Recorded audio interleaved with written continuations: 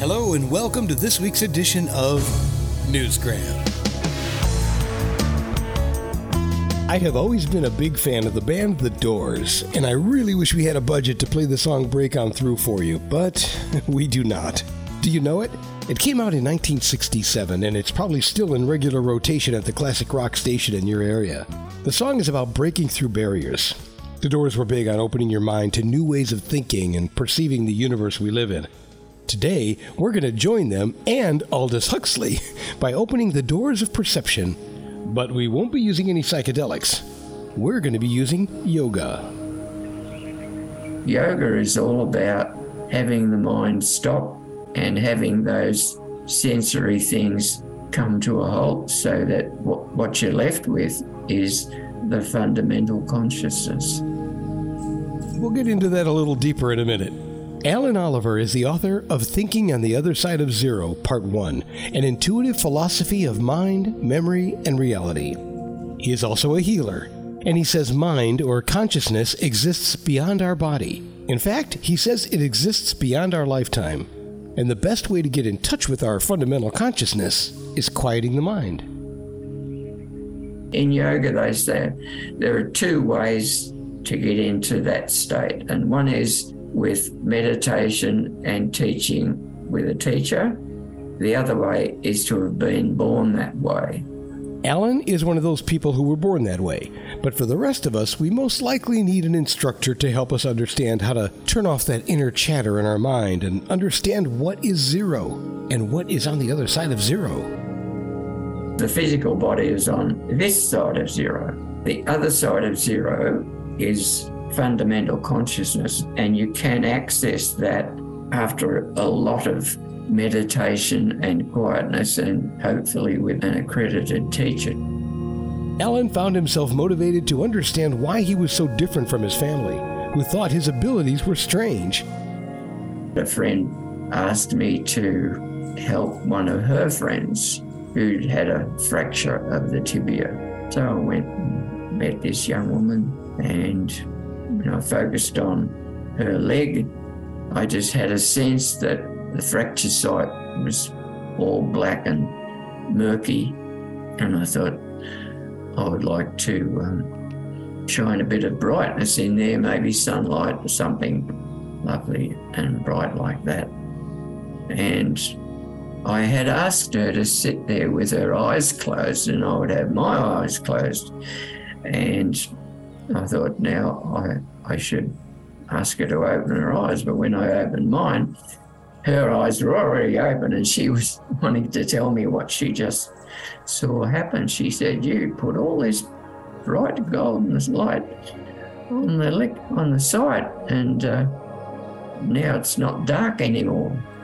Anyway, I described that in first part of the book, and other things like that. So he went on a journey, and his journey is detailed in his book, where he tells a number of stories and makes a very interesting point.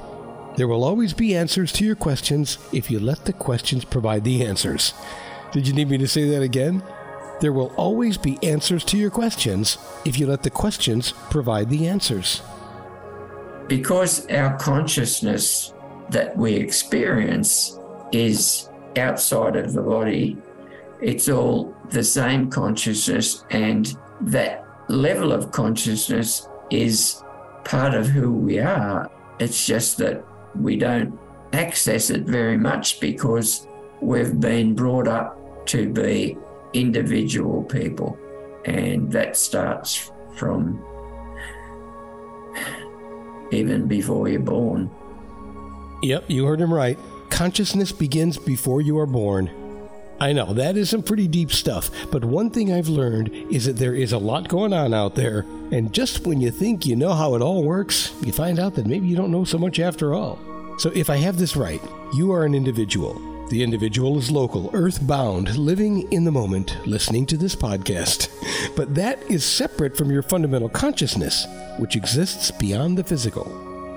At conception, the embryo is a part of the mother's body because it is connected to her blood supply, and that takes the excrement from the embryo as well and just manages it in the mother's body. And you don't start to become an individual until after the umbilical cord is cut. And from that point, you're given a name, you're part of a family, and you gradually learn to become the individual. And because of that, that separates us, as I explain in the yoga, with the yoga diagram, it separates us to that individual, and our senses reinforce that individuality. And so yoga is all about having the mind stop and having those sensory things come to a halt, so that what you're left with is the fundamental consciousness. You know, until now, I have never taken a yoga class, mostly because my body is too stiff to sit on the floor. But I also just learned that you can perform yoga poses standing or sitting. You can also do them with or without shoes. It's all about whatever makes you comfortable, so that you can get in touch with your fundamental consciousness. I mentioned earlier that Alan has a number of stories to share, and while he is quick to point out that he doesn't know exactly what is happening, the reality is something is definitely happening. Listen as he talks about his first healing experience.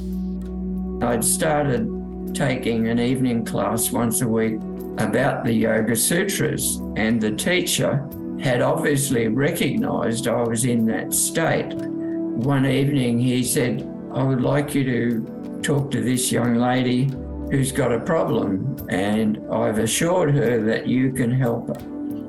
I turned up at her flat and she said, "I've got this mentally disturbed cat. It's a stray. We've had it for over a year. You can't hold it for more than about a minute. It doesn't meow, it snarls." And the other thing that makes us feel it's had a serious trauma is that it hasn't washed itself in the year that we've had it. And she dropped this smelly cat on my lap, and I thought, what do? I just put my hand on its head and it went to sleep.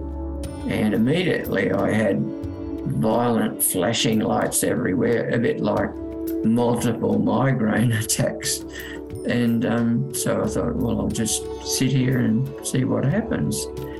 And after quite some time, the flashing lights stopped, and I had the sense of walking through a garden where all the plants were very big, and there was no green, no blue, things like that. It was mainly just browns, reds, yellows. And I realised I was seeing through the cat's eye viewpoint. As soon as I realised that, the garden changed to the colour scheme that I would normally expect to see. And as I just watched this walk through the garden, I realised that this felt very comfortable. It must be a garden that the cat was familiar with. And so I thought, well, we'll just let the cat stay in the garden and see what happens. And it just prowled around the garden. That was probably about 20 minutes. And then I knew that the cat was going to wake up. And then the cat woke up and started to wash itself. Both the lady and I were quite amazed by that. And so I thought, Lord, how do I get out of here? I don't want to get into a conversation about this because I don't know what happened. So he had a bit of coffee, reflected for a moment, and that opened up the door to a whole new series of healing events. Alan moved way beyond cats, and his journey of discovery is outlined in his new book, Thinking on the Other Side of Zero, Part 1, An Intuitive Philosophy of Mind, Memory, and Reality. If you like it, there's also a Part 2, and it's available wherever you like to buy books. There are links in the show's description, of course, or you can just head over to Amazon, Walmart, Ex Libris, and many others. And that will do it for this existential edition of Newsgram from webtalkradio.com.